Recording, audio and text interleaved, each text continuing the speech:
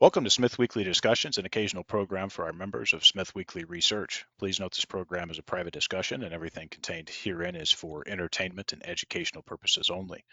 With that, we hope you're in a comfortable position, along with your favorite beverage, of course, to enjoy the discussion. We remind our audience to examine our show notes attached to each of our shows to better understand how our program functions. Before we get into our discussion today, we want to say thanks for questions coming from our audience at Smith Weekly, including Nick D., Robert K., at Saul Goodman, Michael G., Tommy C., at Only Uranium, John L., and Sean M. On the program today is a returning guest. Justin Huhn has joined us. Justin is the founder of Uranium Insider, a uranium market research letter that provides actionable commentary and analysis of the uranium market. Justin is based in Southern California, United States. You can learn more about Uranium Insider and the service they provide via their website, uraniuminsider.com. Justin, welcome back. Thanks so much for having me, Andrew. I really appreciate it. It's been a while. Obviously, we've chatted kind of unrecorded over the years quite a few times, and you actually were my first interview not long after I launched this newsletter. So, really looking forward to talking.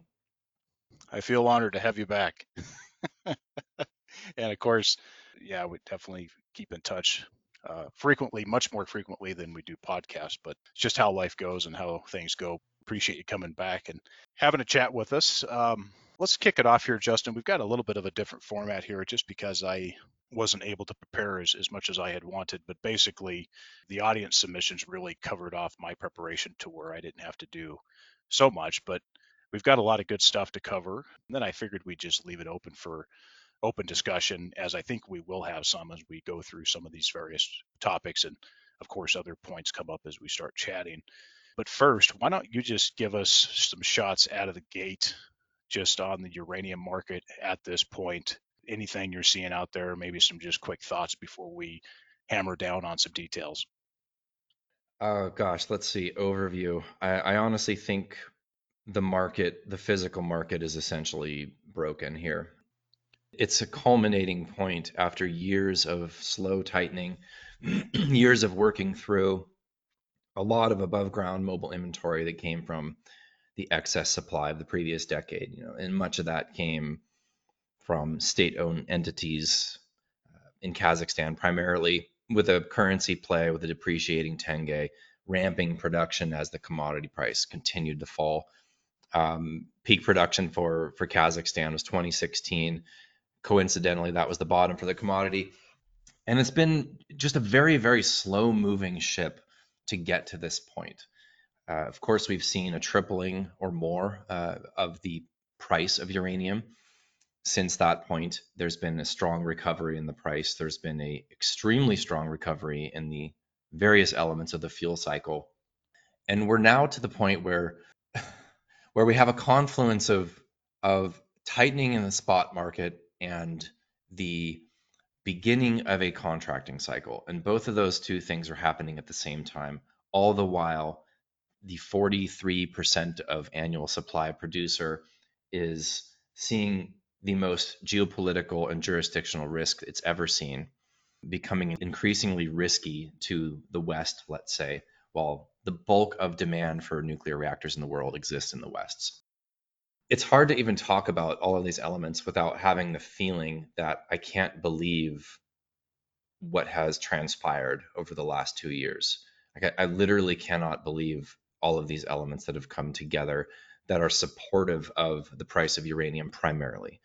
And there's various elements that have to do with the investing side of things. The equities markets are going to do what equities markets do, and we happen to find ourselves hopefully towards the tail end of the fastest rate hiking cycle that markets have ever seen in the history of the markets. That happened right in smack dab in the first inning or two of the uranium bull market thesis. So there's that. But as far as the structural nature of the physical market and the trajectory of the price, we've been spot on with our prognostications over the years. And of course, our portfolio has done very well despite the correction that we've seen in the markets over the past 18 months or so. The setup here I read this article that you put out, Andrew, just yesterday, and I think you nailed a lot of interesting points in that article. And to kind of wrap up what you had said and to wrap up what I'm saying here, I cannot envision an environment in which the price of uranium falls from here. And that's not making a statement about equities. That's not making a statement about where I see things going in the next couple of weeks or even the next couple of months. But I think we've put in a pretty solid floor in the 50s for the spot price of uranium. And I think the price is going higher. And you have the very, very conservative nuclear consultants saying the same thing. There's so many other elements that we can touch on that are behind some of those statements, but basically, I can say with very high confidence, uranium is heading higher for many reasons. It's heading higher, and that's what we're positioned for. And I think that over time, it already has and will continue to directionally move. The equities will directionally move with the price of uranium. There's going to be fits and starts. There's going to be ups and downs. And this is a notoriously volatile market, but we're heading higher. I think we've got a solid few years plus to this investment. Honestly, this could be a quote unquote super cycle for the commodity based on just some very simple elements of supply and demand and the growth in demand and the embracing of nuclear. Very, very exciting setup here. If you have a mid to long term outlook for the sector, which I know that you do and I do as well, then this pullback has been an enormous opportunity. And I know that both of us have taken advantage of that. So, yeah, we can get into the weeds on any of that. Happy to do so. And I appreciate the comments there, and much of it we share the same opinion here. And we'll come back just for the sake of the audience and a bit of fun and pick on you just a little bit, Justin. But this has worked out really well. The time frame is extended. There's no doubt that the time frame has been extended as compared to when we showed up in this sector, which of course we could talk way back many years back that far. And the setup's great. We're in a very good position, and of course there's going to be risks. There's risks that are unknown coming down the pipe that we just cannot predict. And we've already seen those things come to pass over the last few years, things that people were not able to predict. Not that we're in the prediction game, but we certainly have the direction correct. There's a few nuances and a few risks out there that remain. Broad market here, let's use one. The broad stock market still has some question marks, which could impact this sector further. We've all been handed a fantastic opportunity over the last 12 months or so to look hard again at the sector, look hard again at the fundamentals, challenge where we could be wrong, and act accordingly. And of course, prices have come back in our favor with respect to the equities. I want to come to another topic before we get into some of the audience questions, but meaningful people in the sector, Justin. You've been in the sector for a number of years now. You've been here for quite a while. You've seen the clowns out there. You've also seen some really good people. I can think of a number of people that have really helped support outsiders that have come into this sector, going back to 16 or so and onward. But there's been some really good people out there that have helped support new entrants to this sector with connections, with wisdom, experience. There's some long term people that have been in this sector for decades. How important have people become for you, say, when you first entered the sector versus now, and also how those relationships have developed and how you've been able to, establish, sorting out the clowns from the good people, if you will? That's a great question. I don't think I've ever been asked that question. I would say that the network that I have established and have found myself a part of is unbelievably valuable to us. And I have been asked the question before, why do I call myself the Uranium Insider? Why do we call I don't call myself that, but why do we call our newsletter Uranium Insider? And a lot of that has to do with our connections in the industry, not only on the investing side of things, communications with uh, people like yourself and some of our mutual contacts have been unbelievably valuable, but also communications with people within the sector that are actually operating nuclear power plants or trading the commodity. It's been a phenomenal experience for me, a phenomenal social experience for me. So I've made some incredible friends, yourself included, come across a number of detractors, but I've got 60,000 followers on Twitter. I think I'm only blocking about 100 people. So there's, it's a tiny minority that are loud and obnoxious and infantile in their actions and their anonymous proclamations on social media.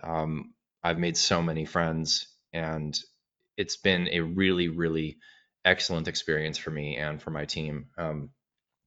So people are it's all about the people. It's all about the people. It's all about the network. If we were doing this alone, if we did not have this network, it would be much more difficult to come across information. And honestly, it would be impossible. It'd be impossible to get the level and the quality of information that we do, that we share with our paying members. That information comes from our network largely. Of course, it comes from our own work digging into the sector, especially when it comes to modeling. You know, that type of information you can get from the EIA, et cetera, et cetera. But as far as the ins and outs of the physical commodity trading world, that has to come from people, and that is, you know, one of the most valuable assets that we have for this newsletter, for this business that we've started, and for this investment, is that network. So, of course, we give the highest level information to the people that support us, but you know, I do what I can through interviews like this, through the podcast that I've been doing. Slowed down on that a bit, but over the past year and a half with the Uranium Market Minute, through Twitter, trying to share this thesis far and wide as much as possible. And I honestly believe, truly, at the core of my being, this is an unbelievable opportunity for investors to be long this commodity for the coming years. And so, am I talking my book? Of course. Everybody talks their book. When people are crying on Twitter, they're talking their book because they sold and they're desperate for the stocks to go down below the level at which they sold at. When people are pumping on Twitter, let's say, you know, they're long, and there's no way to get around that. Everybody talks their book, and I'm doing the same. I'm an honest person, and I truly believe this. And I'm also an advocate for nuclear. So I want this to work out. I want the price to go up so that these mines come online, because there's a serious shortfall in supply that is looming. And we can get more into the near term structural nature of this physical market, because we've had, speaking of people, we've had some conversations this week with people who will remain anonymous on this interview, but I can guarantee you that they are plugged into what's going on in the physical market. And I have not ever seen it as tight as it is right now. And I don't know where this near term supply is going to come from to fix that. So, people in the network is unbelievably important, period. The end. Yeah, that's great. And, of course, everybody's got there's means and methods that have to be managed. There's integrity, there's reputations, and there's a lot of things that you should care about. Of course, you guys, calling yourself Uranium Insider, it's a service, it's a brand, it's a marketing tool. Of course, it's a good name. I'll admit that. I mean, people look at Smith Weekly Research and say, "Well, who the hell are you?" And so, network and people is it's the top. It's absolutely the top. With all of that stuff comes, you sorting out the bad people from the good people and these things as well. There's a lot of work that goes into this, and it's not always something that we can fully discuss on podcasts, but there's just a ton of work that goes into this. And most of the time, people is more important than things like grade, especially in this junior natural resource sector. Whether you're talking about uranium or gold or something else, it doesn't matter. It's the same type of situation in terms of people. We talk to a lot of the meaningful people in the sector, probably not everybody, and I certainly don't talk to everybody in terms of the equities.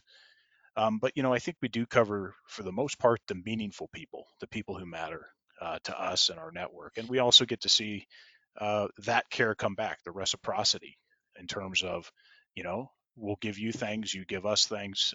There's a give and take style to it, and that comes with the relationships as well. And ego in this sector is like a plague. All types of this, and arrogance is obviously a big thing in this sector as well. And we try to hold ourselves out without having those types of things. Let's move on here and move into a few other things. Here is a note that we picked up. This is from a social media entertainer, and I believe the credit goes to who sent this. A Mr. Saul Goodman, at Saul Goodman. This must be the real guy. And I quote now: "I'll give you his answers to the questions at Smith Weekly won't have the balls to ask." End quote. I'll tell you what I don't have the balls for: wasting my own time. But let's continue here for just a moment and have some fun. Okay, Justin, so these are supposedly the answers you're supposed to say back. And I quote now: risk off has caused all of this. It's a multi year thesis, not for the faint hearted, end quote. Continuing with this statement and questions to you, Justin, quote, it wasn't a multi year thesis when Justin constantly said weeks, not months, but all of a sudden it is. How can you be wrong for so long and still call yourself an expert? Why should I pay someone for a newsletter when they have been constantly wrong 100% of the time for 2 years? End quote. Justin, what's your response? Sure. My knee jerk reaction to that is, man, it feels really good to be wrong. Uh, we're up 300% in our portfolio. We've outperformed the ETF benchmark by 3x. So, there's been plenty of short-term predictions that I haven't gotten right.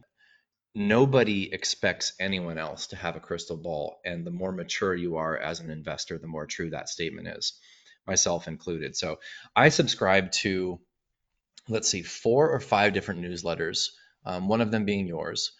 And all of them have mostly been wrong. I mean, yours has been probably the most right. In fact, I've had some big wins based on some of your recommendations, and I think you operate in a very professional manner, which I appreciate very much. But I don't read content coming from other newsletters or other interviews, paid or otherwise, and expect them to pass off the holy grail to me, especially for free. The other thing that I think about whenever I hear really loud complaining on social media commentary is, I think of this scene from the movie Snatch, where Bricktop has just given a number of people on the quote unquote inside some tips that the boxer is going to go down in a particular round. Of course, Brad Pitt's character knocks the guy out in the first round. All hell breaks loose, and somebody stops him as he's walking out of the arena, and complains about his bad tip. He says, "When I throw a dog a bone, I don't want to hear what it tastes like." And so most of these comments come from, some comment that I've made in a possible in a podcast or an interview or something like that. And there have been moments where I expected something to happen in the short term that didn't happen in the short term. So 100%, where we have been absolutely positively accurate and correct is on the overall trajectory and movement of this market. This is the big trade that we are at the table for. So, regardless of what comes out of my mouth, I haven't faltered on that ever. Uranium is going higher. I've been saying that for years. I am saying it now. It is going to go higher, period. That I can say with great confidence. What happens next week or next month, I have no idea. I really don't, and I'm totally fine with saying that. A disclaimer that we put, I actually not, I wouldn't call it a disclaimer, but it would be kind of our uranium investing plan. And we share this in every single monthly newsletter. And I've shared it many times on my podcast. I've shared it in interviews multiple times. I've shared it on Twitter. And the Saul Goodmans of the world tend to ignore this type of quote unquote investing advice for whatever reason. That is, A, make a rational allocation to the sector. Sector is very, very volatile.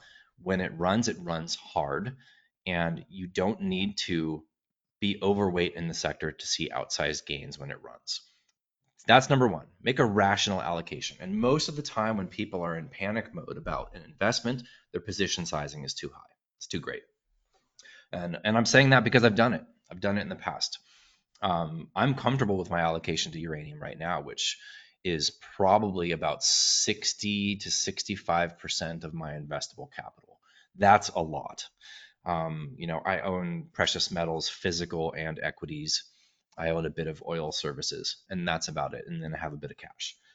But I'm definitely overweight the sector, but that's what I'm comfortable with because I literally spend 8 to 10 hours a day, every single day, weekends included, in this sector. I know what's going on. I know what's going to happen in the mid and long term with a pretty high level of confidence. And even then, I'm not all in and I'm not using leverage. So that's number two. Don't use leverage, don't use margin. So number one and two are, don't go overweight and don't be an idiot. Avoid short-term options. Now, I love call spreads and I love put spreads when I'm shorting. I don't do that a lot, and I don't do that at all in the uranium sector. Sometimes I'll short the market if I'm bearish on the market, but for the most part, I'm long. I love call spreads, but I use a spread rather than straight calls to help protect my downside a little bit, and I go way out. I'm not going for next month expiration. Avoid short term options at all costs in this sector. You will blow up eventually, period. Those are the primary elements.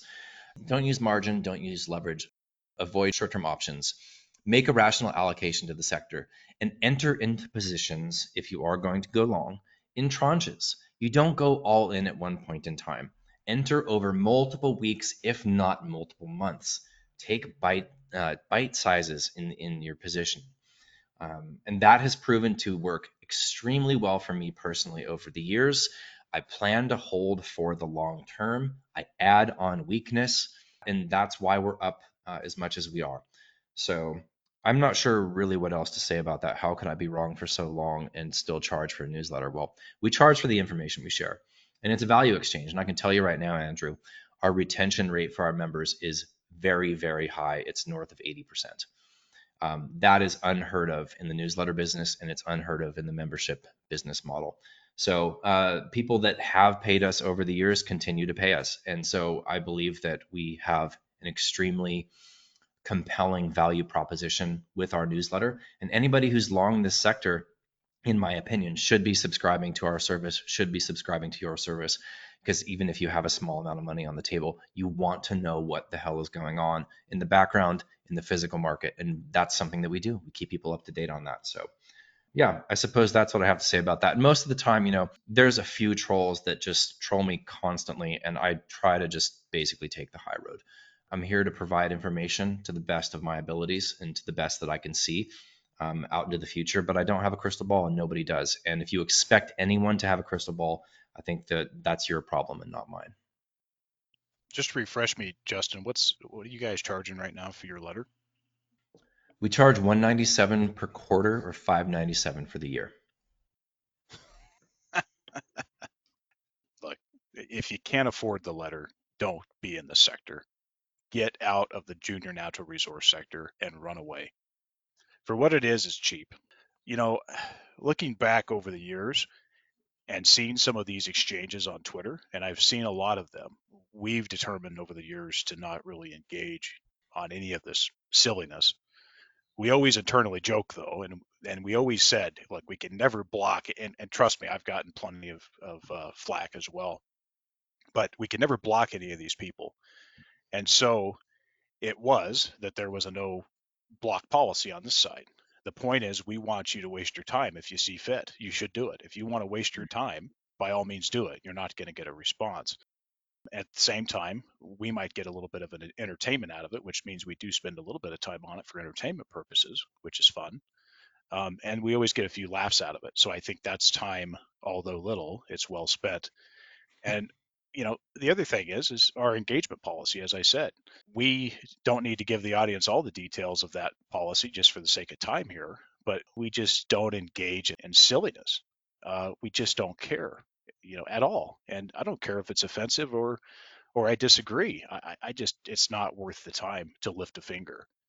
And the other thing too, with respect to our audience and our members, which are two different things, we've not received a single note from our members to date about their dissatisfaction in the uranium sector. Not one single note from our paid members. And of course, I'm not talking about the Twitter stooges or any social media personality that's out there. I'm talking about our members. With the other people, we don't know you and we just don't care. That's the reality. Our real members, which is our paid elite members, these folks we do care about. They're seasoned. And I think over the years, we've created a group of astute natural resource investors. And thus, we've not received one note of discontent. I think on that, if you're tired, if you're beat up, if you're on the floor, I think you should go. The sector's probably not for you. The junior natural resource sector, probably not for you. You may not be cut out to be a junior natural resource participant. If you want to get out, shoot, I'd be happy to consider any block trades that'll help you get your way out the door. I mean, really, let us know. Get in touch. We'll review what you've got. If you got a block trade, heck, we might even find someone for you that might want it if we don't want it. Obviously some of the stuff that people are holders is garbage and we don't want it, but by all means, if we can help you get out, let us know. On the topic of Twitter and the clown show that continues to go on there, we've been clear on how to submit questions for people who want to contact us, questions for our guests on our podcast. We take the questions via one consolidated means. We take it by email. It's service@smithweekly.com. That's the email. We aren't going to chase picking up questions on Twitter. And so if you want your question in the future to get to the proper place, email us. You can put them on Twitter all you want, but there's no guarantees we're going to pick that up. And so I'm not going to waste time and resources on chasing these down. So email us if you're serious. Please send us coherent messages. Please send us coherent messages. Otherwise, I'm throwing them right in the trash can. Okay? I want to come back to, I'm going to come back to that in a minute because I want to ask you this because I think it comes back to another point that I wanted to make. But just on another mail submission, Justin, that we received, this person, please, and I quote, please, I beg you, it is mandatory about asking Justin's past wrong expectations. December 2020, 50x in small caps at 55. October 2021, peak in less than 18 months. November 2021, still a strong buying opportunity. April 2022, weeks, not months to see huge movements. Please, it is okay to ask about it. And I end quote. Justin, what are your thoughts? Ah, let's see. So December 2020, what did he say? 50x in the small caps. So from December 2020, from the lows of this market, we did see some 50x's in small caps. So there's your answer for that one. Honestly, though, I don't think I'm alone in that. I did expect valuations of equities to be higher at this level, at this price of uranium. Everybody did. Two things happened that, in my opinion, have affected this. One, like I mentioned, terrible markets last year in the midst of a very, very rapid rate hiking environment made risk come off of pretty much everything. And two, the price jumped so fast with the advent of the Sprott Physical Uranium Trust that nobody predicted. By the way, Andrew, you and I are extremely plugged in. Nobody knew that this was coming until it was announced. And I remember talking with you. I remember talking with a number of other folks in the sector when Sprott announced they were taking over UPC. What was that? April of 2021, if I recall correctly. That was news to everybody. So the fact that they purchased, what was it, about 15 million pounds of uranium in 2 months, and the price went from the low to mid 30s to the mid 50s in 2 months. It's just too fast. I mean, equities went up 2 or 3x in the course of 3 months. I mean, if you want more than that, I don't know what you're expecting. So from the tiny caps at the lows before this market took off to the peak, we're going to see 50x's in the small caps. So my answer to that question would be this market isn't over. So ask me that when the market peaks out. We're nowhere near that. Yeah. Peak in 18 months, I was talking specifically about my expectations for the physical, the physical funds to purchase hand over fist, and we would see a short-term spike. That wouldn't necessarily mean that the market and this overall investment would be over, but I do still think at this point it is possible that we see a high price spike followed by a correction back down to levels that make sense for the industry. That is entirely possible. That is, in my opinion, going to be significantly influenced by capital flows into the physical funds and the physical trusts. And that's something that nobody can predict. So when Sprott first came on the scene and they raised an incredible amount of money in a very short period of time, the price went nuts. Everybody was thinking we were about to see a big price spike. Then risk came off. They have traded at a pretty persistent discount to NAV, and that theory kind of went out the window. Wow, risk is off. Now we have a bunch of physical funds, and there's more coming. So I don't think these funds and these trusts are showing up for no reason at all. And I think it's highly likely that we'll see a price spike. It's not necessarily what I want from an investment standpoint. I'm not talking my book here. I don't want to see the price go from $57.75 where it is right now to $120 in the course of 4 months. I don't want that type of spike. It's not good for the industry. It's not good for the developers. It's only good for the short term speculators. But I can't control that. So the market doesn't usually give me what I want anyways, and it doesn't usually give most people what they want. So will it happen? I have no idea. Do I think it happens? Probably. And I'm only saying that because I believe eventually capital will flow in a big way into the sector, and the establishment of all of these funds and trusts, the ones that are established now. That's Sput, that's Yellowcake, that is Zuri Invest that just launched and has been buying some uranium already. That's what is it? AMC that's going to launch next year at some point. They've kind of become a little bit of a black box, but that I do still believe is in the works. And then we're hearing of at least three more that are in the works. And some of those, at least one of those, we should hear about publicly in the next month or two. So these funds are being set up for a reason.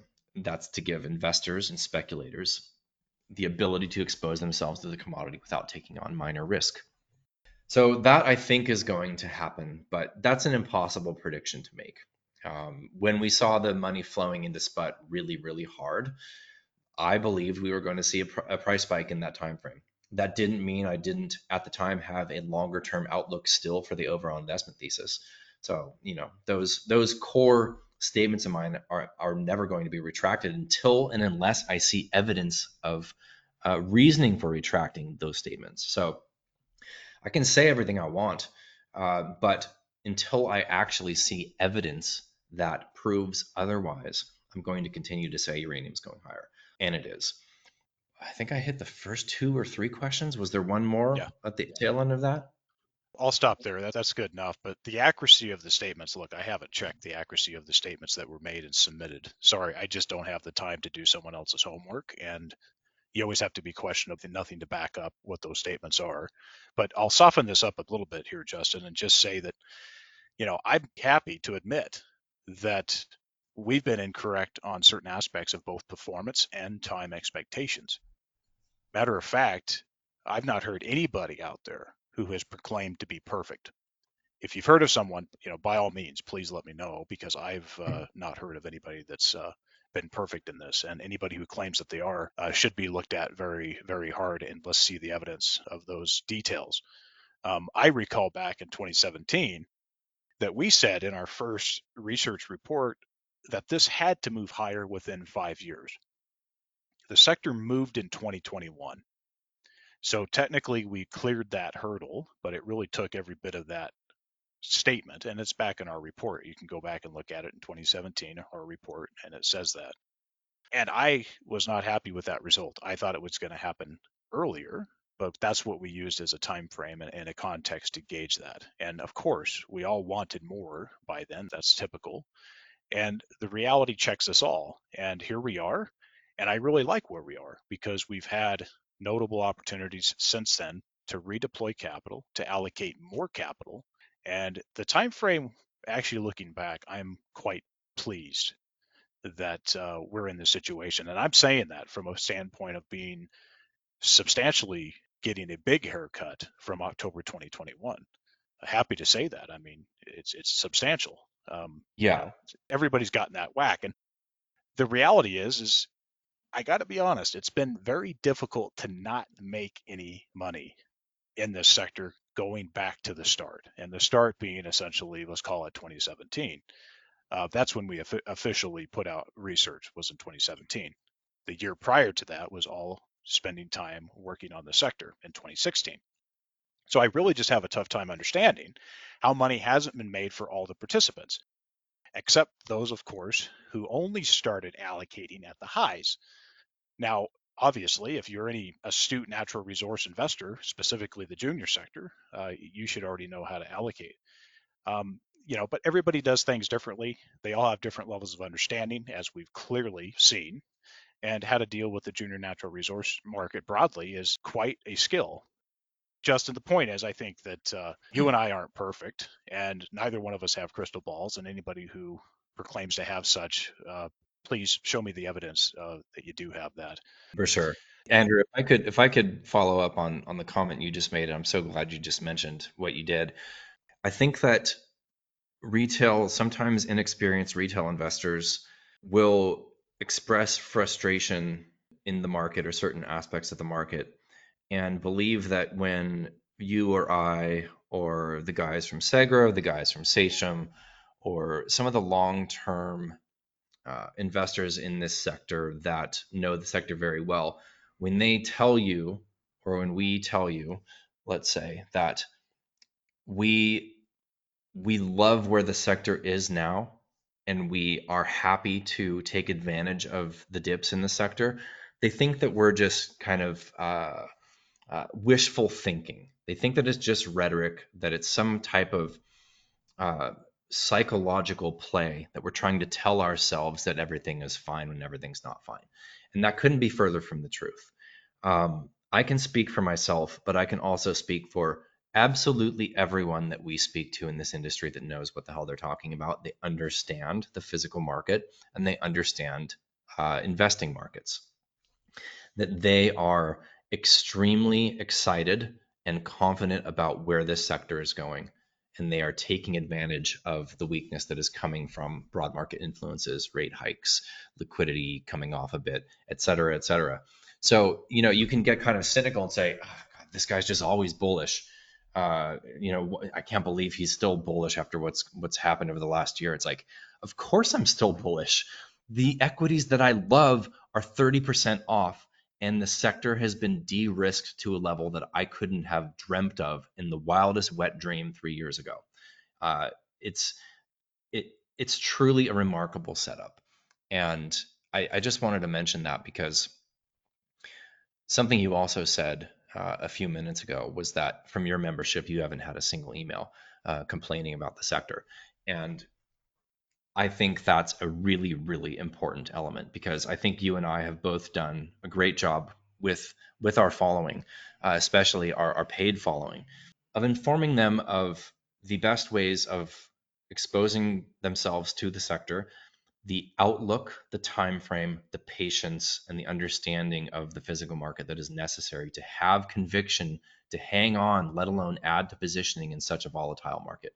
So when you see people pulling their hair out on Twitter, don't assume that we're having communications with members of our services that are even remotely close to what you're seeing on Twitter, because they're not. In fact, I'm incredibly proud of the work we've done, and I'm incredibly proud of the people that we have as members because they have been stoic. And not only have they been stoic, they've been excitedly adding to positions. And we believe that is going to prove to be the right thing in hindsight when we go forward another year, another two, another three. And I'm not saying it's going to take that long because it hasn't taken that long. I mean, the equities are up 25% in the last few weeks. Will they pull back again based on broad market weakness? Who knows? It's entirely possible. But we know where the commodity is going. We believe that overall, in the long term, directionally, the equities will do the same. So I think you made a couple of really good points there. I just wanted to follow up. Yeah, appreciate that. And, just to beat myself up a little bit more, I mean, first, we don't have the membership that you have. We have a tight group and they're astute and they know what they're doing. These are junior natural resource investors, not just uranium investors, but they also participate in other things as we do. That's item one. Item two is, the gold sector. I'll be honest, we've been involved with certain situations in the gold sector going back to 2015, 2016. Had a nice little pop to where we all look fairly smart in 2016. But since it's been quite a drag, yes, there are specific situations that work out really well, exploration companies that have discoveries and this type of stuff. But generally, we've been beat up fairly well in the gold market. What has been good on performance, we've given up with length of time. And so we have those issues. And our performance in uranium has been far better than it has been in gold. We're still there. We're still in other areas. We still allocate capital predominantly via private placements. One of the other things is we are stupidly overweight from any outsider's perspective, that is, in uranium. But what we've been able to do to mitigate that is we've always kept a good chunk of cash in our portfolio. And trust me, we've got the record to show it. No, I'm not giving it to anybody that's not going to pay for it, but we have the record to show it. We have always kept a notable cash position in the uranium sector typically try to maintain that between 20 and 30%. And because we've been able to do that, plus the time that it's taken for this thesis to play out, we've also been able to allocate when prices have been lower because we've kept that cash. And the allocation has been some on market, but then also predominantly private placements again. And so that's the way to do it. And then when you couple this, most people, not everybody, but most people also have income. So when you span income generation over multiple years, you're able to continue to allocate that income, typically received on a monthly basis or maybe quarterly or every 6 months, whatever. And you're able to allocate that money further. And so it has worked out fine. We've explained this really well to our members. And, we think actually they get it. And, that's the good thing about this. And so I think that's pretty much it. I think we've hit this pretty hard, and that's where it stands. And we just wanted to provide some context here on this bit, ask the questions that apparently Smith Weekly doesn't have the balls to ask.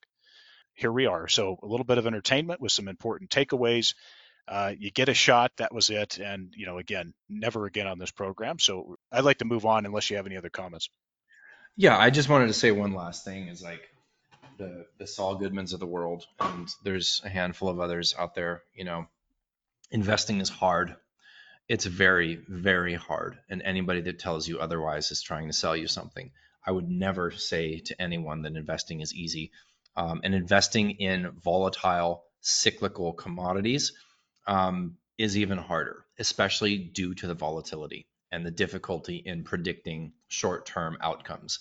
So, anybody who might be down on this investment because they invested at the highs or they chose the wrong vehicles to invest in, it happens. And every single investor, especially successful investors, will tell you that the mistakes that they've made in the early parts of their careers were 100% fundamental to learning and becoming a successful investor. So, anytime you have made a losing investment, especially if you've booked those losses, you have to go back and look at your own actions and look at your own, to have some personal accountability into what led to those losses. Sometimes it's of no fault of your own, right? Because there's technical traders who will buy a breakout of some technical pattern on volume, and then sell it if it loses a specific moving average, and they'll take a small loss, right? And that's a technical trade, and they're fully ready to have a loss. You should be ready to have a loss at any time when you're investing. Investing can be simple, but it's very, very hard. So don't beat yourself up. Don't beat other people up about it. And the more you mature as an investor, the more you'll take personal accountability for your own choices with your investments. And that's why, Andrew, you and I, and every other channel that talks about, podcast or YouTube channel, whatever it might be, that talks about investing, right at the top, I'm not a financial advisor, do your own due diligence. We're not just saying that. You have to do your own due diligence, especially in this sector. You have to at least understand enough about the uranium sector so that when you hear somebody who knows what they're talking about, you can recognize that they know what they're talking about. I know that's a little bit vague, but if you hear somebody talking about SWU and you don't know what that is, you shouldn't be investing in this sector. You have to go and understand the fuel cycle and understand the implications of the physical market. That's a bare minimum. And that's why we focus on it. But I just wanted to mention that because um, absolutely everyone, and I'm not going to go into my own personal mistakes that I made as an early trader, more than 10 years ago, because I made plenty. But investing is hard. Investing is hard. And even though we were up substantially in our portfolio over the past number of years, and we expect this sector to run very, very hard in the next few years, doesn't mean we're going to have 30 to 50% pullbacks. We're going to have more. It's not like we get through the pullback we just experienced over the last 18 months and it's all blue skies, sunshine, and rainbows. No, we're going to have volatile runs up. We're going to have gut wrenching pullbacks. And if you can't handle it, you should not be invested in this sector. Well said. And this sector is the junior sector is 5 times harder than normal investing. I mean, it's so much more complex. You're dealing with so many dirty companies and you're dealing with so many other aspects that you wouldn't normally deal with if you were evaluating shares of a cigarette company or a McDonald's or Hershey. It's actually quite Right. simpler. So, yeah, look, there's been mistakes made. You and I are both happy to admit it, but at the end of the day, while mistakes have been made, those have been mitigated, and here we are, and we're showing good numbers in the green, and I can say that very comfortably. And we've also been able to do that for a lot of folks, and that was the whole point. Absolutely. And if we're successful, then of course we get rewarded. That's the whole game. Outside of that, for us too, I mean, when speaking for Smith Weekly, it's funny. There's so many people out there that still think, oh, yeah, this guy's just a podcaster. He's just a podcaster. Hey, let's keep it that way. Keep thinking we are stupid. Let's keep it that way. Really, let's do that. And some of the arrogance, Justin. Sorry to go off here. I had this investor relation corporate development type contact us, and we actually reached out to them first. I won't mention names, but the response was, well, who the hell are you? I've never heard of you. Why should we consider talking to you? Yeah. It is truly laughable. So Yeah. let's move on here. So I want to come to another audience question, and it does talk about deep yellow, which obviously, we've mentioned on numerous occasions that we do like deep yellow. Half the market doesn't like deep yellow, and probably more than half doesn't like John Borjoff. But this actually came from, I assume, a deep yellow investor. But in the listed junior sector, Justin, that means I'm excluding the majors and state sponsored shows here. Last cycle, there were only two large scale notable conventional uranium mines built, that being done by the same team of which now is a deep yellow. To be fair, there were some smaller conventional and ISR projects built, but so many of them failed, and there, of course, will be lots of failures this time. Um, what are your thoughts on that, Justin? What do you think? I mean, it comes back to people. It comes back to how hard this business is, how hard it is to build a uranium mine, which is extra hard compared to some other industries. What are your thoughts on this thinking and question of how many people actually get over the finish line? Well, I think that the number of projects developed in the last cycle being so few had pretty much everything to do with how quickly the price spiked and then pulled back. In the pullback of the price, that happened to also coincide with the GFC. So you had a capital constrained environment where the commodity price was falling. The folks that did get, that was Paladin getting Langer Heinrich. That was the Greenfield mine that got into production in the last cycle, and um, you know, they have to secure long-term contracts to not only de-risk the capital investments, but to de-risk the entire development of the mine. This cycle, we have a few greenfield projects that are in the works and a number of brownfield that are in various stages of restarting, right? So Langer Heinrich is in one stage of restarting. They're expecting, I believe, first production at some point next year with full production, if I recall correctly, in 2025. That, of course, is 4 to 5 million pounds a year with a significant offtake from the Chinese. I would be very surprised if they hit that level of production. Boss's Honeymoon is a care and maintenance ISR mine. Previous operators had a very hard time with the geochemistry of that deposit. That was uranium one, previous operators. So the Boss team, I believe, has done a lot of work to kind of de-risk that project. But that's a slow ramp, like a 3+ year ramp to 2.5 million pounds. We'll see if they get it. You've got some ISR stuff in the United States that's making some headway, primarily from Encore. Encore Energy is, days, if not weeks, away from producing in Texas. UR Energy in Wyoming, Peninsula in Wyoming, Energy Fuels also in Wyoming with their ISR stuff. So there's a number of ISR projects in the United States that are moving towards production, brownfield primarily. As far as greenfield mines, there just aren't a lot that are out there, especially in the publicly traded space, right? So you have Orano developing an ISR mine in Mongolia, and they're, optimistically looking for first production by the end of the decade. Um, it's, our mutual friend Andrew Gravedigger on Twitter. He had a really good thread that he put out. It was yesterday or the day before, where he was discussing, some of the effects of bear markets is that everybody gets washed out in a bear market. So let's say the previous decade, 2011 to let's say 2020, pretty much, even though the commodity bottom before that, still the equities did not, the capital markets still uninterested in investing in anything uranium related, equities or projects. The bear market washes out everybody. Mines go into care and maintenance or shut down, the workers move on to a different industry. Capital completely dries up as far as flowing into projects to become developed. The skilled, like I mentioned, the workers move otherwise, skilled labor moves otherwise. The investing sector disappears, and you end up with this industry that has had insufficient capitalization for close to a decade, and then the price starts to move. And we happen to be in a situation now where the price is moving and the capital is just not there, or it's insufficient still. Money is expensive right now due to the rate hikes that we've experienced in the last 12 months. So it's a capital constrained environment. And the greenfield projects, I would say, primarily are going to be Global Atomics DASA, not publicly traded, but Orano in Mongolia. There's some other stuff in Saskatchewan that Orano is working on that they'll probably get into production with their saber mining at some point this cycle. And then, of course, you have, the big boy, which is NextGen's Arrow. And this is a monstrous mine. This will be a mine. Canaccord put out a piece a few weeks ago claiming that first production from Arrow will happen in 2027.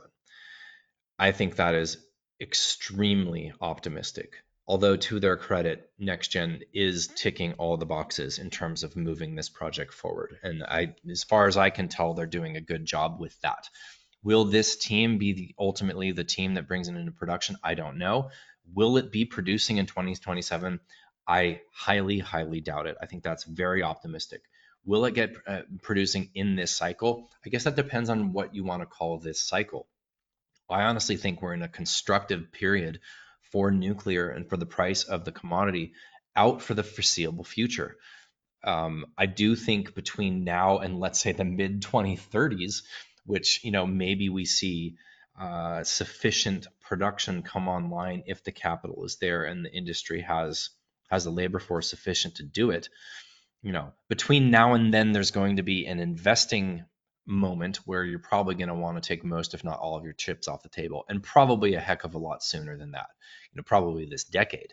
So the investing cycle is very well could be shorter than the overall, let's say, contracting cycle or positive price environment cycle for the commodity could last way longer than everybody is predicting. So there's not a lot of greenfield out there that's moving towards development, and the projects that are like Arrow, like DASA. I should mention Denison, Wheeler River, their Phoenix deposit that they're testing out ISR. That seems to be going in a positive direction as well. They will probably be producing this cycle as well. But yeah, it's a little bit scary, honestly, because the rest of the greenfield needs way higher prices and is much more capital intensive. Well, NextGen is capital intensive for Arrow as well, but the payback period is extremely short due to the high grades.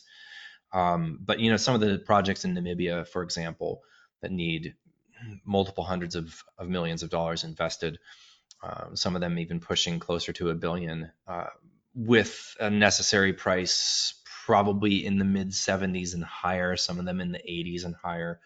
These projects are not coming online anytime soon. So it's just a very unique sector where production response can't happen quickly to the price. And I believe that's why we've historically seen absolutely huge boom and bust cycles. And I think we're in the early stages of another boom cycle for that reason. Good synopsis. For sake of brevity, I'll save some of my hot air on this.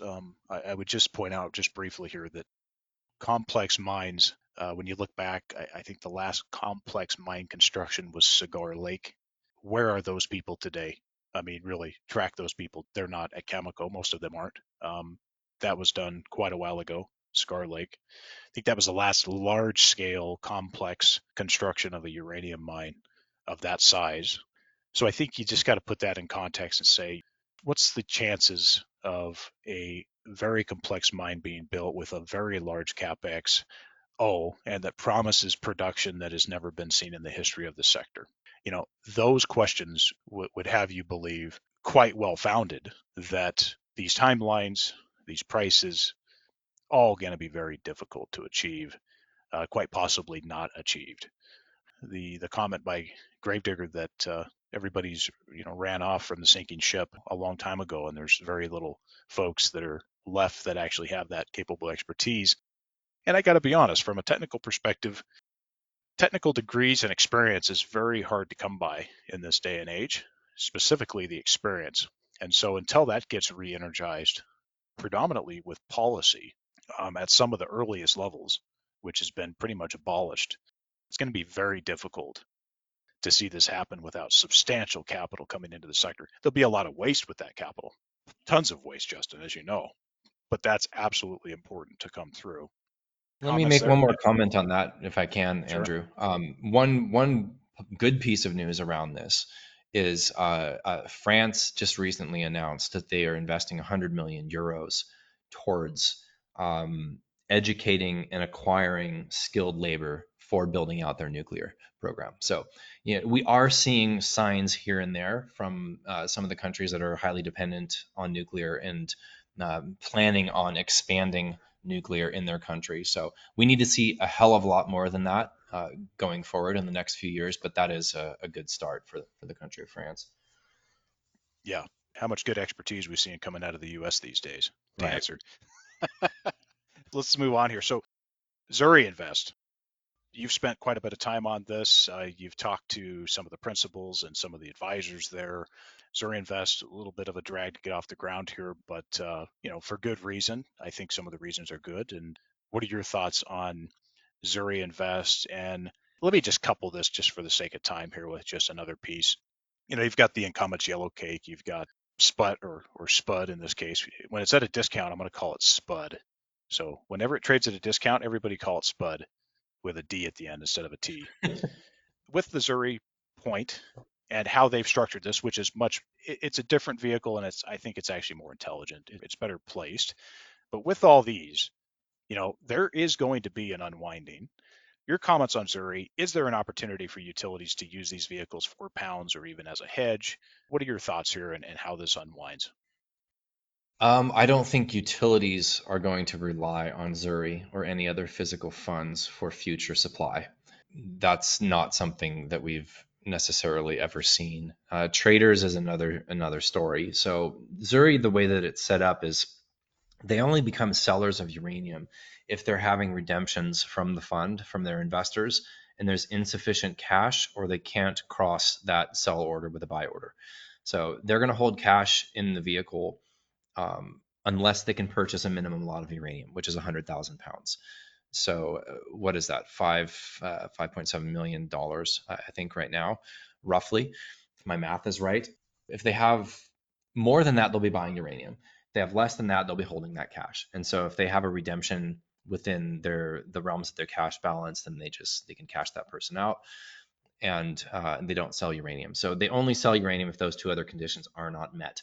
When they do so, I imagine they will be sellers into the spot market, and utilities do not acquire a whole lot of uranium in the spot market. Maybe 15% of their needs at most. And especially right now, there's essentially nothing in the spot market. I mean, I'm not going to say nothing because there's ongoing production that sells into the spot market, but to give a little color on this, I'm gonna I'm gonna be a little bit vague here, and I'm gonna maintain the anonymity of my contacts. But there was a large RFP in the market for UF6 or EUP by US utility for the past couple of months. It actually is ongoing. They have yet to make a decision on who they're going to be buying from and what they're going to be buying and how much they're going to be paying for it. When I say large, it's not like, oh my God, large, historically unprecedented large. It's just a little bit on the chunky side. Nothing historically that shouldn't be able to be filled over the matter of a week or two. We're now going 2 months since this RFP went out. So there's an entity within the fuel cycle, let's say, who wanted to respond to this RFP and needed to procure uranium in the short term to run through the fuel cycle in order to provide what the RFP from the utility was requesting. Their request for short-term uranium, I'm talking 2024, 2025, didn't get filled, period.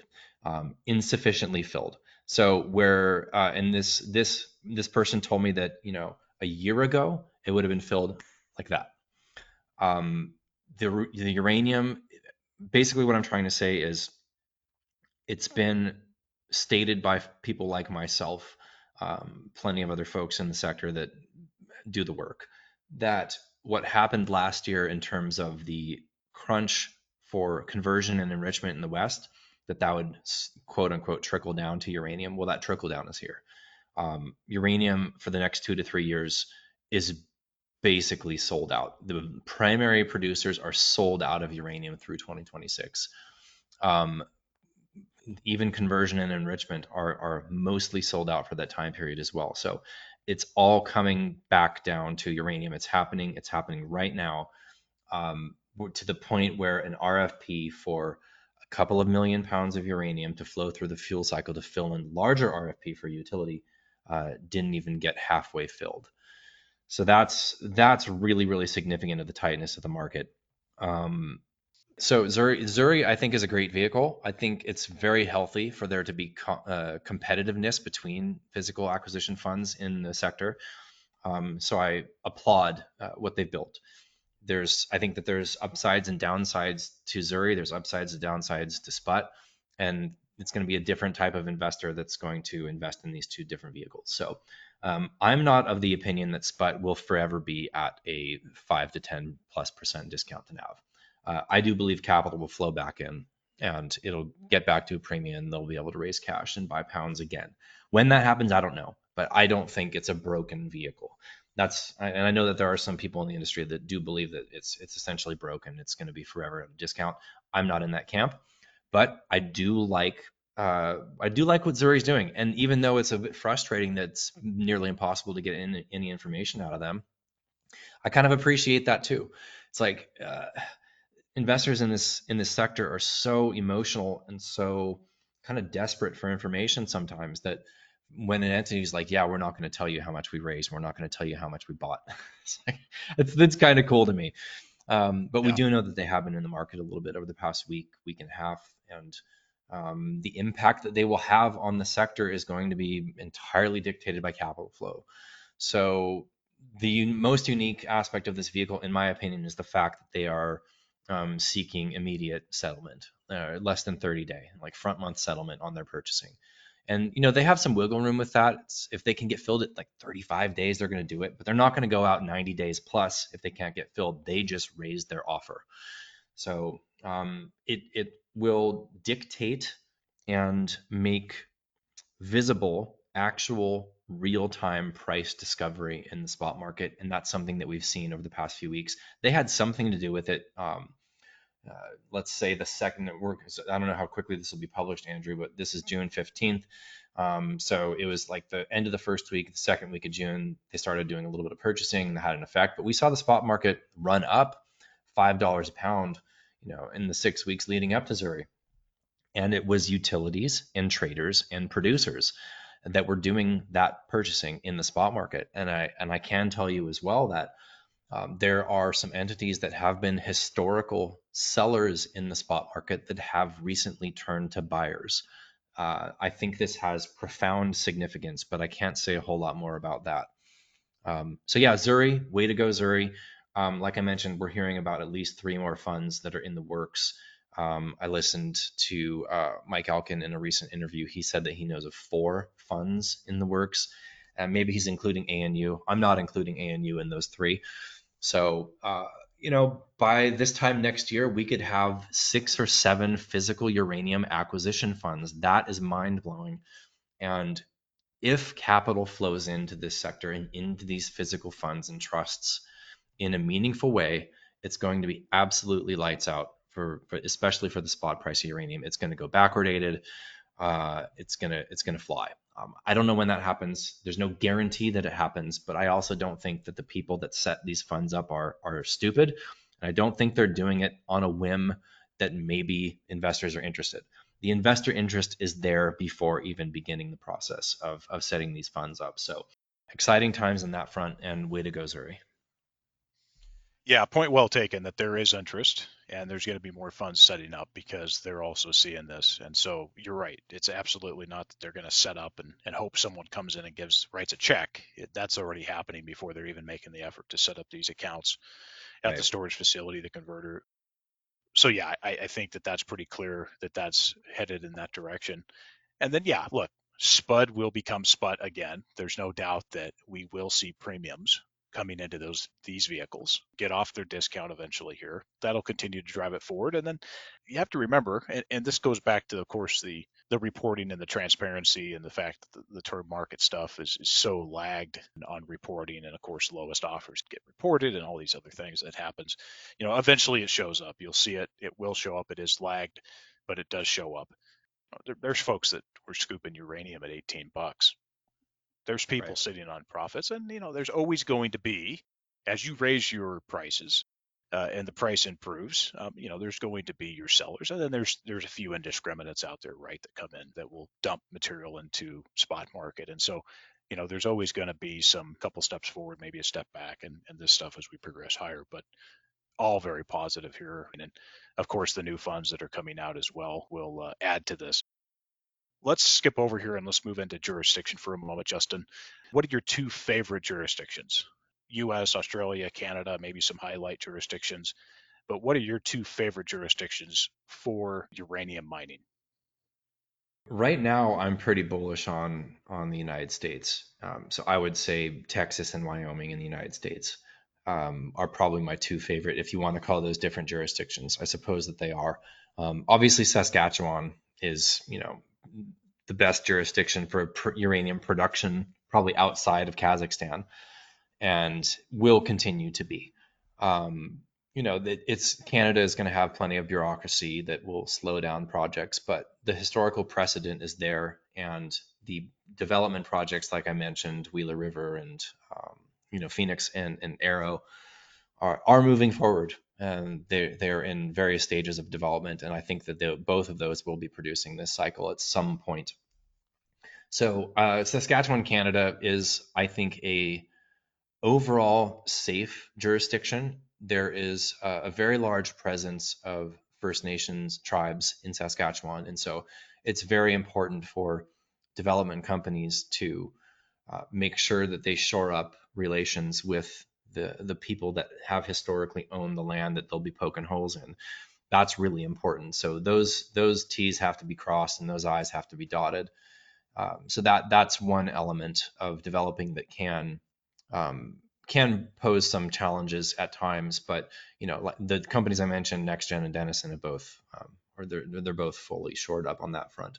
In fact, I believe it's a chief of one of the local First Nation tribes near Arrow who owns a construction company and is likely to be involved with the development of roads and possibly even constructing the mill they're going to have to build for that project. So there's a lot of incentive for the locals to get behind some of these projects, but that is one element to Saskatchewan that you might not have, let's say, in Texas in the U.S. So Texas is a great jurisdiction. It doesn't have as much wealth, geological wealth of uranium as Wyoming does, but both states are absolutely fantastic.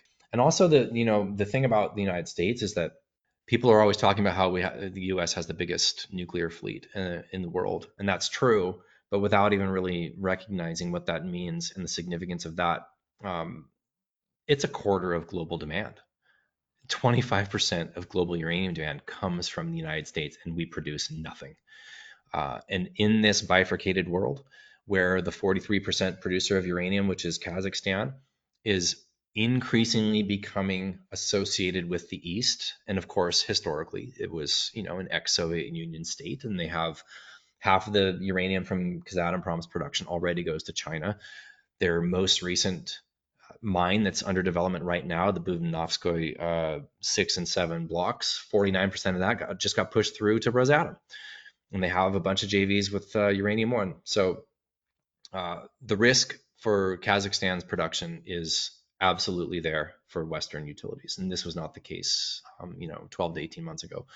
So we believe that there's likely to be a premium on pounds produced in the United States. And this doesn't even, I'm not even getting into the recent support from the DOE to actually be buyers of uranium. So the DOE, in their attempts to support the establishment of a HALEU production circuit, so that's high assay low enriched uranium, and some of the development projects for SMRs, these quote unquote advanced reactor designs, are set to operate on HALEU. This is uranium that's enriched higher than 5% and less than 19.99%. And so, of course, the RFPs for HALEU is going to incentivize enrichers to establish centrifuges to enrich to that level.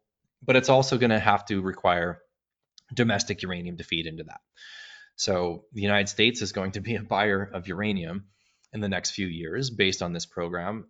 And that's on top of the fact that we have the largest fleet, and it's going to be the largest fleet for the next few years, at least until China surpasses us, probably by the end of the decade at the pace they're building. But it's still a quarter of uranium demand comes from this country, and it's producing what did it produce, Andrew? 100,000 pounds last year, and they require 45 million pounds. So we're very bullish on American uranium production here. Sounds good. I appreciate that. Let's move on for the sake of time. Fuel cycle, you touched on that already a little bit here. Maxed out conversion capacity, arguably in the West, certainly enrichment's bad place as well. How do you think this really impacts the demand for cake? What's your thoughts on fuel cycle capacity problems and the impact on cake demand? I think the fuel cycle capacity problems are slightly overstated. Conversion is probably undersupplied by anywhere from 15 to 30,000 tons KGU per year. So ConverDyn's Metropolis plant is set to come online any day now, literally any day now. They've got some promised production for the month of June. So I would be very surprised if we don't hear, let's say, next week something from the company. They're coming online at 7 to 8,000 tons. That helps. They, of course, are pretty much fully contracted out through 2026. They've got a small amount of capacity 2027, and that increases year over year as they go out. But interestingly enough, the Western enrichers are some of the largest buyers of conversion. So this is where the rubber meets the road in terms of yellow cake demand. The enricher capacity problem is only a problem in that it really juices up uranium demand, and that's a problem for utilities. So it's not necessarily a problem in terms of overall capacity and ability to produce sufficient EUP for Western demand. That can happen. It just has to happen at high tails assays. So that's what we're already seeing. New contracts for Western enrichers are going out at 0.3 and higher. So for anybody who's not familiar with tails in the process of enrichment, I'm not going to go into a masterclass right now on that, but I will just say that historically speaking, Western enrichers have been operating somewhere in the realm of 0.18 to zero point 0.2 tails. And really the tails is just what's left over after the enrichment process, and that 0.18 to 0.2, that's the amount of U-235 that's left over in the tails. And so U-235 starts out at 0.71% U-235 of the total mass of UF6 of converted uranium, natural uranium. That gets the end product gets enriched up to about 4.5% for most light water reactors. And the leftover material, however much of the good stuff, the U-235, is left in the tails, that dictates how much energy, how much time, and the cost of the process. So if they want to run material through faster, so let's say produce more EUP faster with fixed capacity, they have to run it through faster, which means the tails end up having more of the U-235 in them. So when they're transacting contracts for 0.3, what that means is the utility that has entered into that contract has to buy the uranium and have it converted and feed that into that enrichment contract.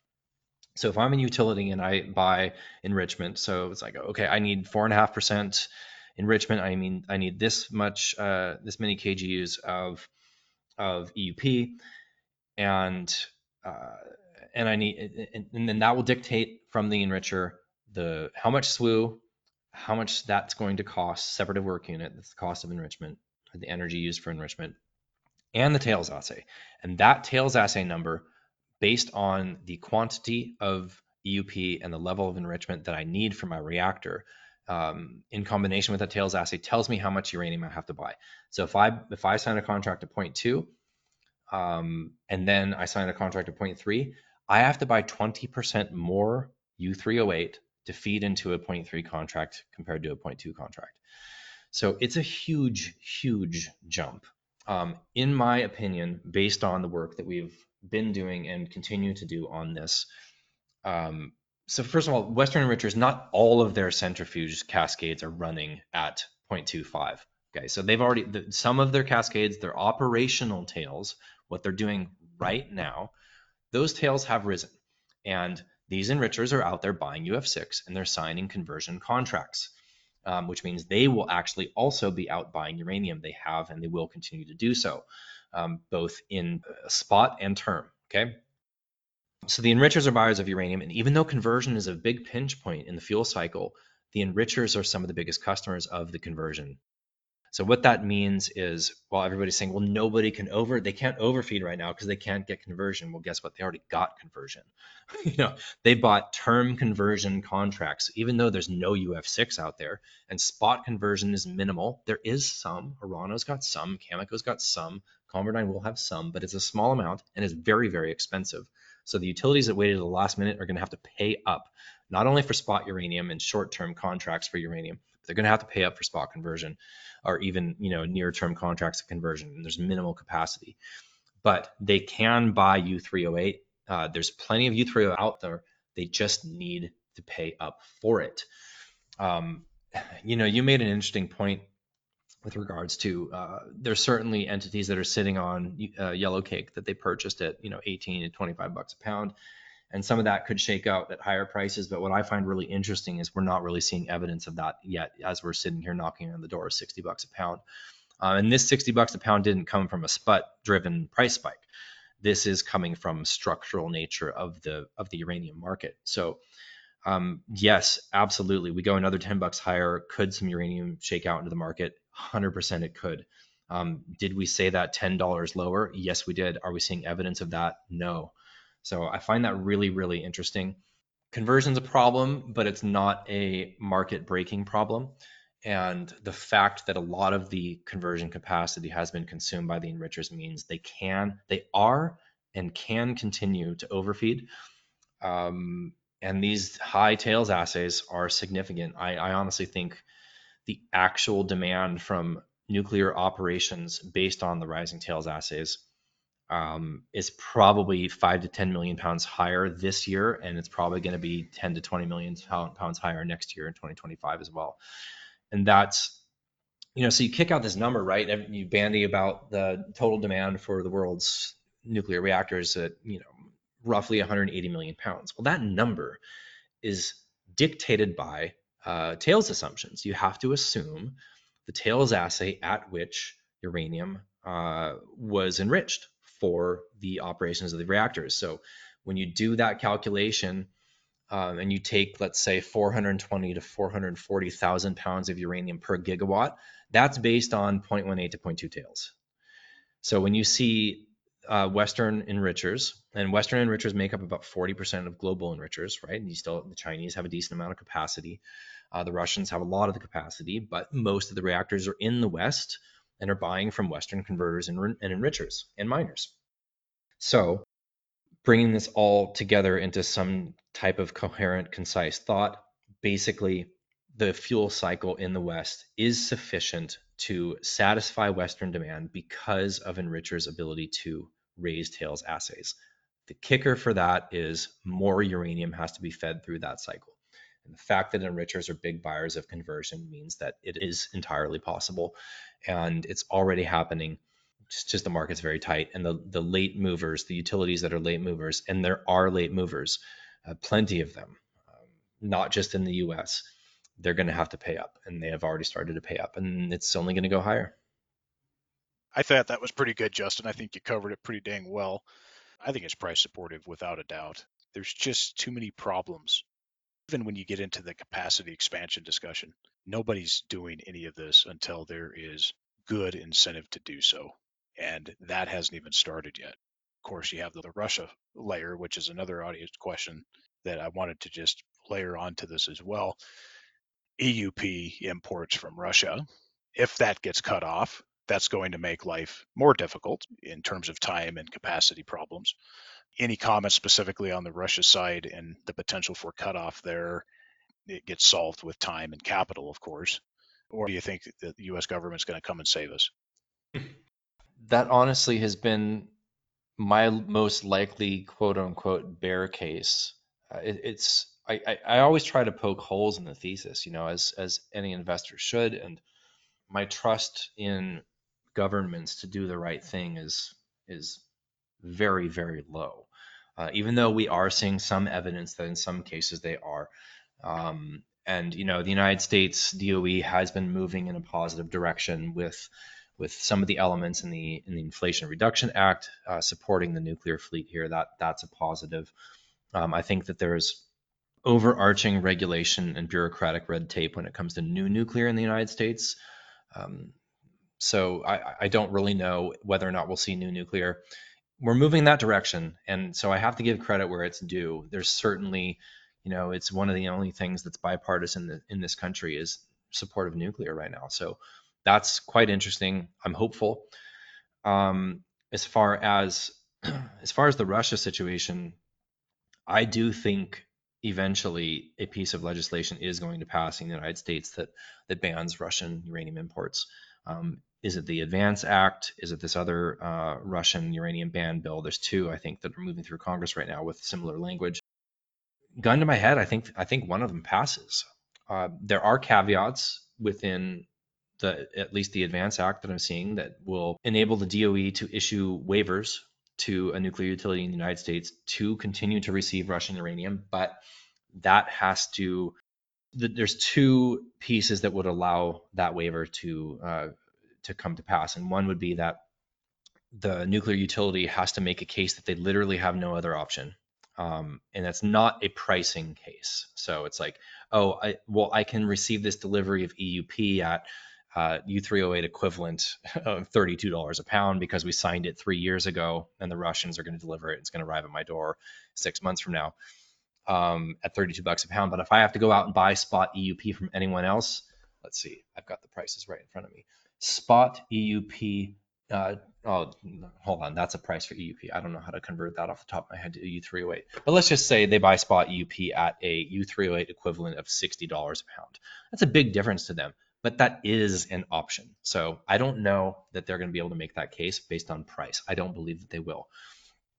The second is that if the utility can make a case that it's actually, or if DOE can make the case that it's actually a national security concern for them to not receive that delivery.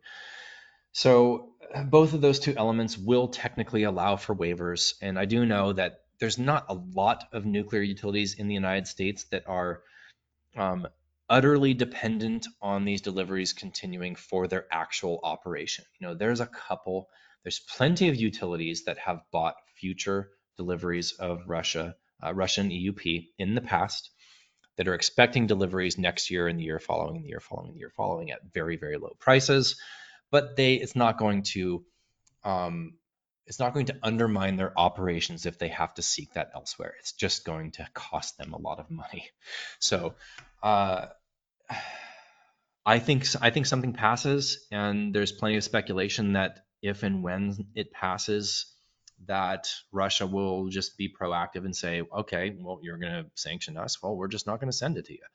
That's entirely possible. I do think that when this happens, there will be a market reaction. We will see a reaction in the spot market pricing. We will see a reaction in the equities, in my personal opinion. And I think this has the potential to hit at some point this year. When exactly, I don't really know. Things tend to move slowly through the bureaucratic channels, but it's certainly there. And these utilities that are dependent on near-term deliveries of legacy contracts are not engaging in new business with Russia. So this situation sort of plays itself out over time anyways, but a cutting off of future deliveries from legacy contracts is a pretty big deal. And I think that that's likely to pass. I think the timing part of it is the biggest thing we have in our favor is just the timing. Higher prices. I don't know. Nobody knows what prices those will be. I mean, there is some discussion, of course, about, what is an incentive price to expand capacities at the conversion and enrichment level to the west. It's really hard to predict where those prices go. There will be good incentive to expand later on down the road here. The US would be the one that would ultimately probably cut this off. And I think the other side understands that, in the meantime, we can play the game because we know that it's coming and it's eventually going to get cut off. And so why might as well drag it out? Let's move on to probably have done enough, but just a few other things. Diablo Canyon, something that's pretty close to home for you. What's the thoughts from you on continuance of this plant and then also just some of the term contracting that they're doing? Anything you want to mention on that? Ultimately, it will be extended and continue to operate. They are facing a lawsuit from Friends of the Earth. And this is an NGO that was spun out from the Sierra Club, I think in the 70s, if I recall correctly. Might have been late 60s, but I believe it was the 70s. Really interesting backstory there. I won't get super into it, but it's covered really well in the Nuclear Now documentary from Oliver Stone. I don't know if you've seen that yet, but it's pretty well done, especially when it comes to the history of the anti-nuclear movement. But the Sierra Club used to be pro-nuclear. One of the leaders of the Sierra Club left the Sierra Club, cashed a check for a couple hundred K, which at the time was a lot of money. In today's money, what is that, $5 million plus?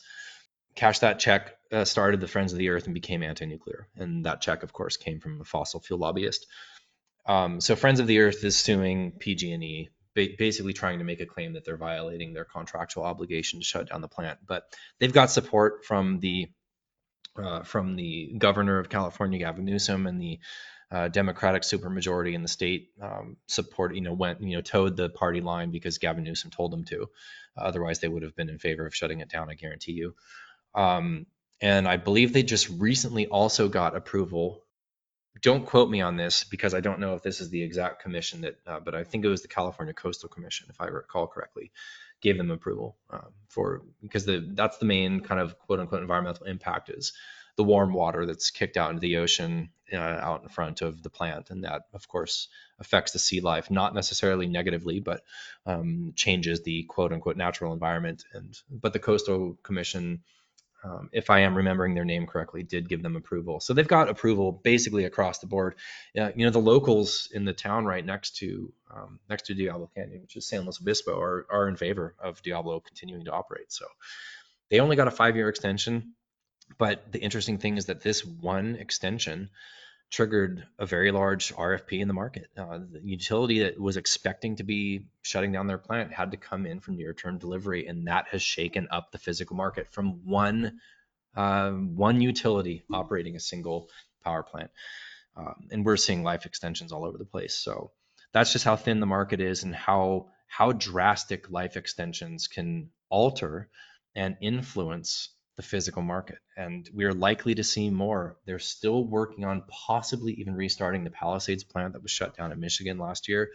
Yeah, and similar effects happen from power plants that are on maintenance, care and maintenance in Japan, for example, that are not entirely decommissioned, but were shut down and are in various stages of reopening. I do think we still see another 2 reactors restart this year in Japan. A lot of Japanese utilities are still sitting on some decent amount of fabricated fuel and EUP inventories, so that doesn't necessarily have the same impact as PG&E's extension, but all of these things affect physical markets, and basically utilities over the past 10 years have priced in and planned for abundant and cheap uranium forever because that has been their experience forever.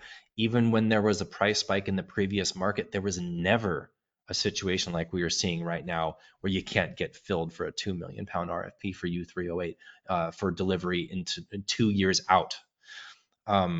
Never have we seen this market structurally this tight, even when the price ran from less than $10 a pound to $134 a pound over the course of 5 years.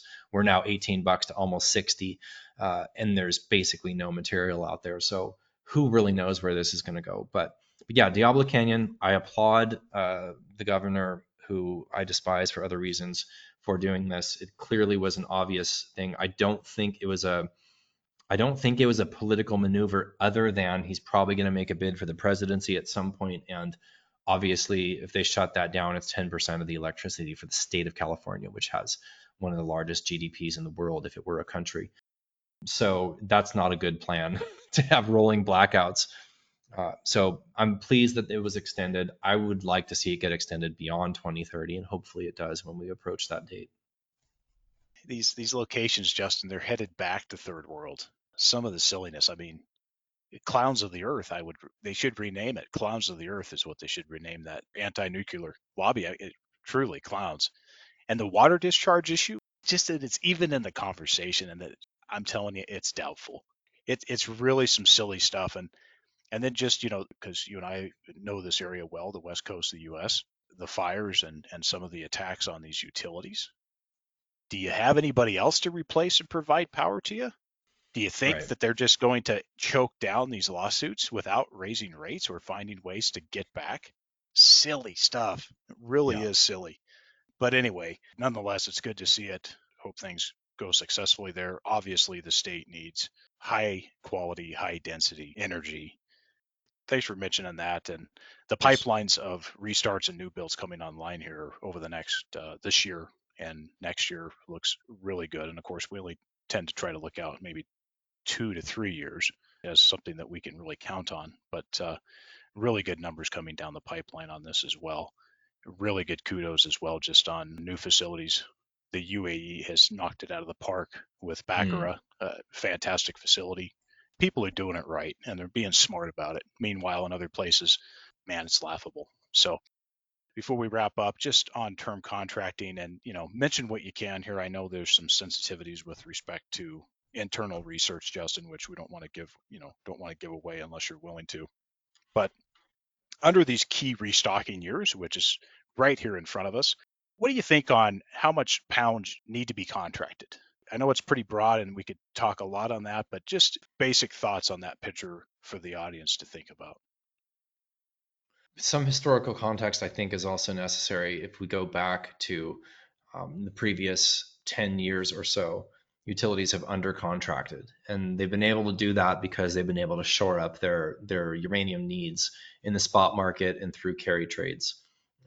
Carry trades, essentially, a trader will sign a midterm 3 to 5 year contract, let's say with a nuclear utility. Then they'll go out and cover that delivery obligation by purchasing uranium from a producer offtake, or most likely from the spot market. And there was so much above ground mobile inventory surplus from the previous decade, as I mentioned earlier, that this was a boon for traders, and it was a gravy train for nuclear utilities. And the reasoning behind that is, why would they go ahead and incentivize producers?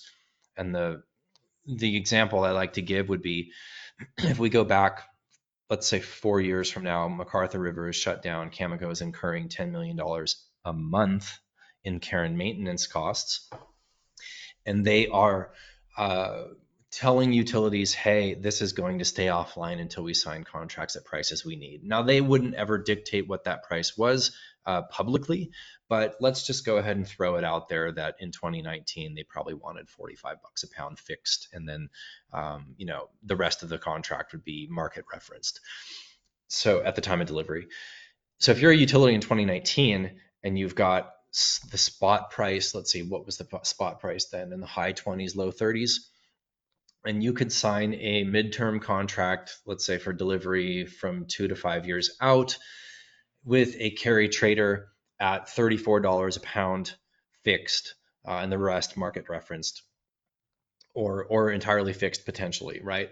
Why would you show up to Cameco and take one for the team, quote unquote, and sign a $45 fixed price contract when you can sign a contract for $15 a pound less? That is a huge, huge financial savings. And the only reason why you would do that would be to uh, help this producer get this care and maintenance mine back online by signing that contract, get it back online sooner to protect yourself from potentially higher prices in the future. Well, how many utilities did that? Basically zero. Um, utilities have budgets. Those budgets for nuclear fuel are always changing based on the market pricing. And at the time, they were being told by the nuclear fuel consultants that there's plenty of uranium and it's unlikely that we see substantially higher prices anytime soon. Of course, those consultants were 100% wrong. Now they're playing catch up and they're telling the industry, get ready for higher prices, whether or not it's driven by SPUT and the like. Higher prices are coming. Don't expect the prices to come back down. And when they say don't expect the prices to come back down, what they're really saying is you better be buying and you better be covering your ass.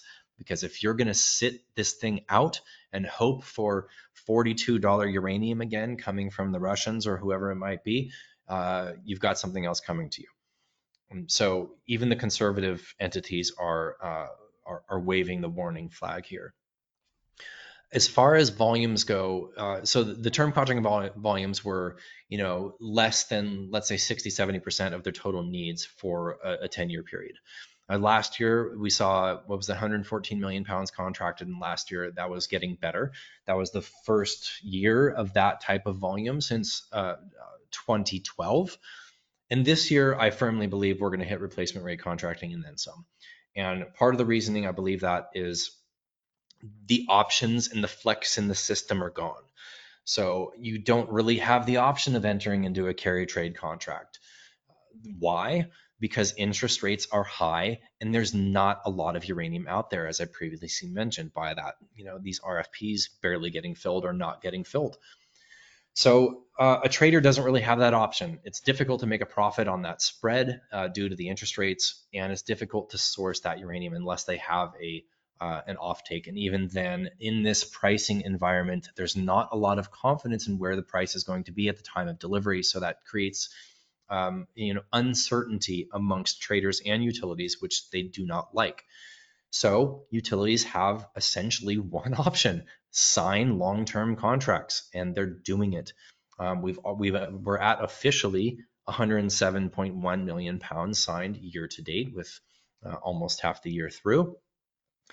Uh, Another piece of evidence is that inventories are historically slightly on the lower side. We haven't seen inventory restocking in a very long time. We have seen a leaning on inventory.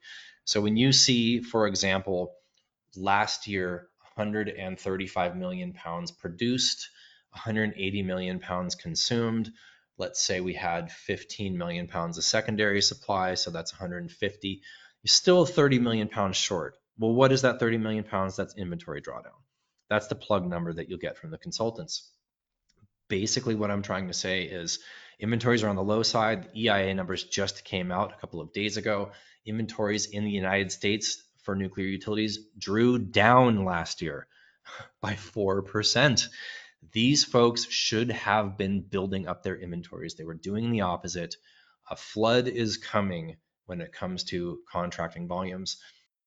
We believe, based on our work, we're going to see above replacement rates, so above 180, 185 million pounds, probably see north of 200 million pounds contracted per year for the next 3 to 5 years. And those are just the contracting rates. The overall demand continues to rise. Certain entities are definitely more covered than others.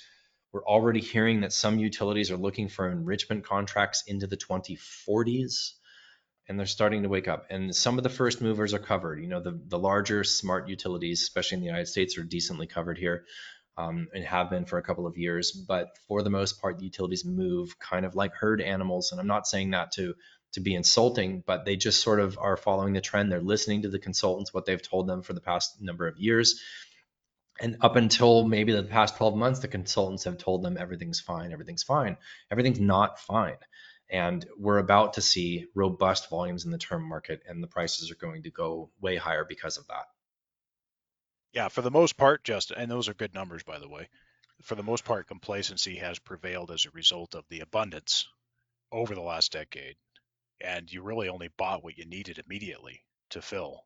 And so it's similar to a just-in-time inventory model. If not, if you weren't participating in that, you were just drawing down. Of course, there were a few exceptions. There's been some smart people make some smart moves at smart prices. But yeah, good stuff there. And I think those numbers are well situated. So I appreciate you sharing that much. That was a good piece for the audience to take in. Parting thoughts, any attacks for me or for the reckless hate on Twitter? No, man. I mean, it's all love coming from my side. Like I said, investing is hard, and so when people are nasty towards me, I tend to not take it personally. I just block them because I don't really have the time or energy to focus on that type of immature vitriol.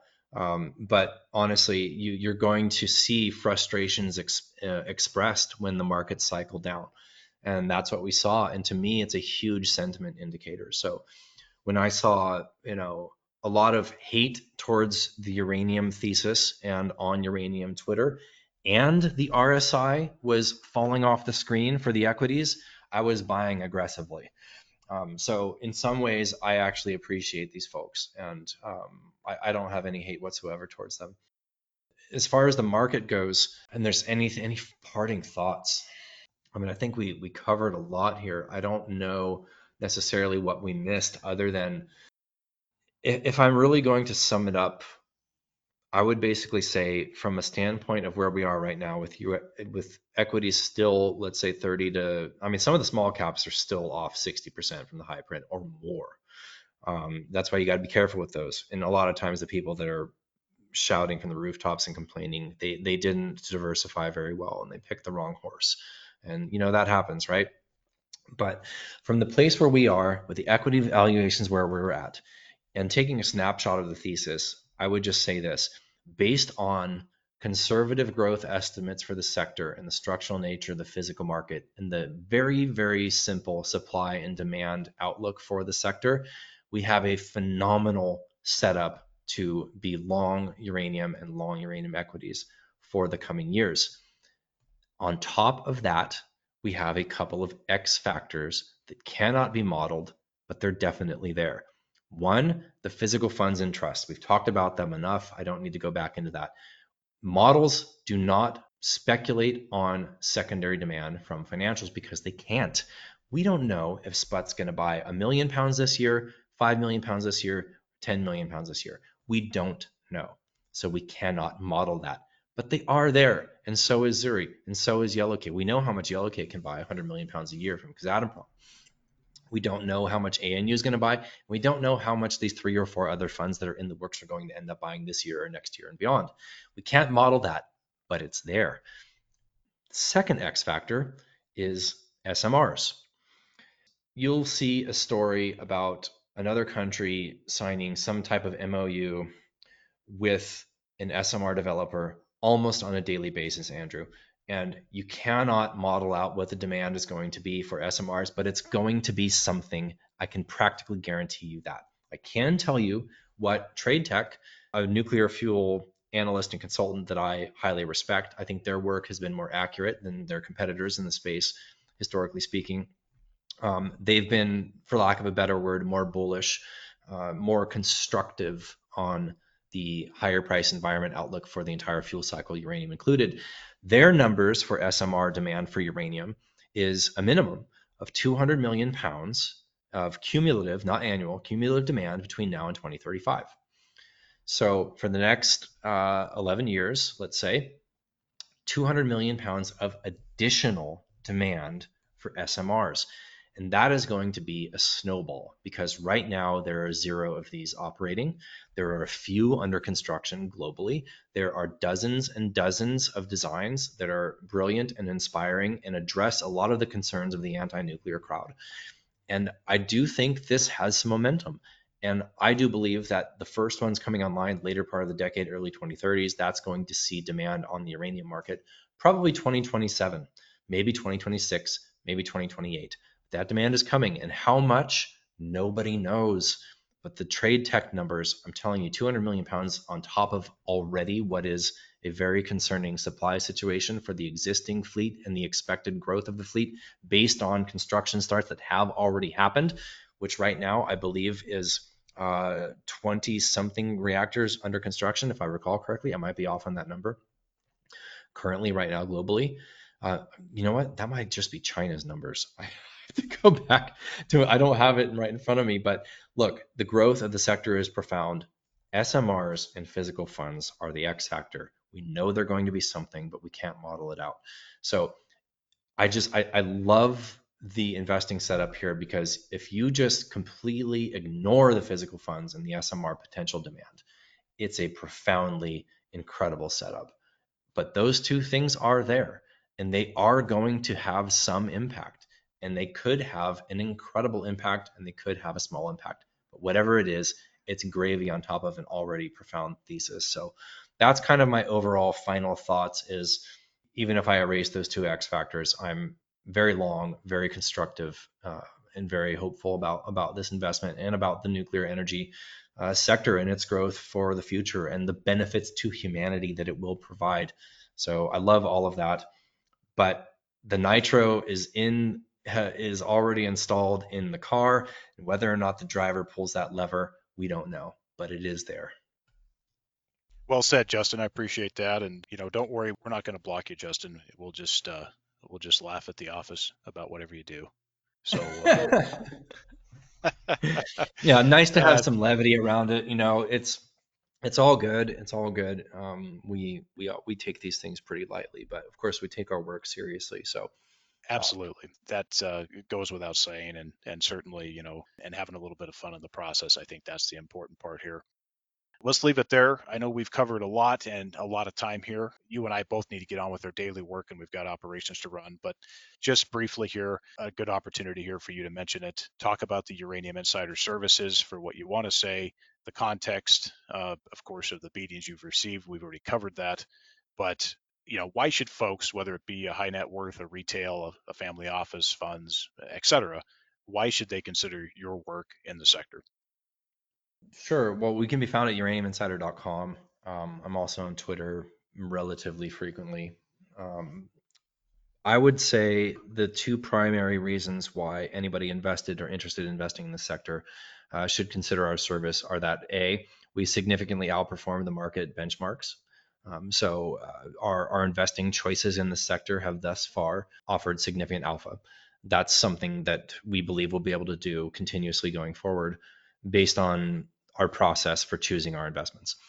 So that's one. Two, I would say that one of the primary elements of our service is to distill down the very complex moving parts of the uranium fuel cycle into what the movements in that fuel cycle mean from an investment perspective, and how they will dictate the expected movements of price going forward. It's a very volatile investment. It's a very complex sector. The fuel cycle is notoriously opaque and difficult to understand until you really dive into it.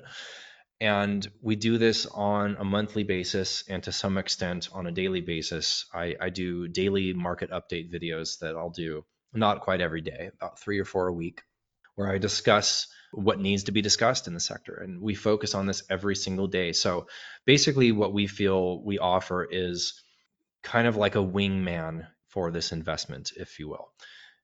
Because of our connections in the sector and our network that we talked about at the top of the podcast, we have access to information that most retail investors do not. And so we share that information with our members. And I believe, and from what we hear from our members in our communications, is that this has incredibly benefited them in their ability to weather the volatility and have the conviction to position during times when the retail crowd is dumping. We aim to give our members a continuous pulse on what is happening in this sector. And I personally think that's absolutely fundamentally crucial for anybody with money on the line. To understand what is going on in the physical market is paramount. So going forward, we're committed to this, and this is all that we do is focus on the uranium sector, and we love it. I've got a small dedicated team. My primary partner is an ex-hedge fund manager in the metals space. He's very sharp, very experienced, and we've got a number of analysts and folks that work for us in the background. So it's a great operation. It's a wonderful experience so far, and we're so constructive, as the last couple of hours of this conversation should make obvious, on the next few years for this investment. We welcome new members and look forward to having anybody listening join us. Well, Justin, appreciate the time today. Good luck ahead in the sector and best wishes to you and the group there. Thank you. Thank you, my friend. It's always a pleasure.